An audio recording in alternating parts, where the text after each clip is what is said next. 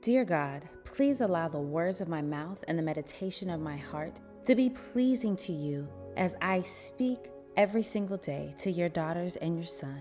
In Jesus' name, amen.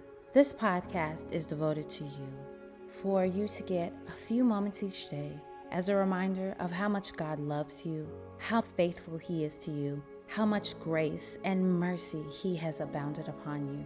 So listen to 1, listen to 5, or listen to 1 over and over again.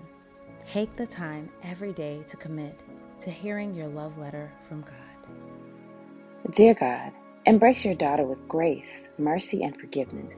If she strays, lead her back to a close relationship with you and help her to surrender all to you. In Jesus' name, amen. Restore to life.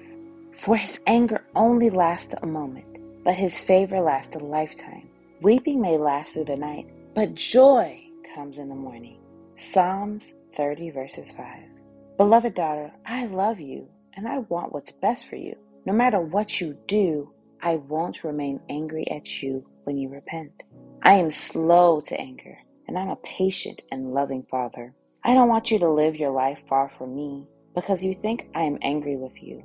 I see your heart. I see that you want to do what is right. You will sometimes fail, but I'm here to catch you when you fall. Love your Heavenly Father. When we do something wrong and sin against God, we think that He's forever angry with us.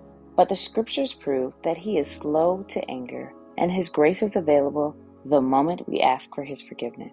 He is for us, and He loves us. God isn't as hard on us as we are on ourselves. Stop beating yourself up for the things that you feel that you have failed at. Stop being so hard on yourself and internalizing your pain.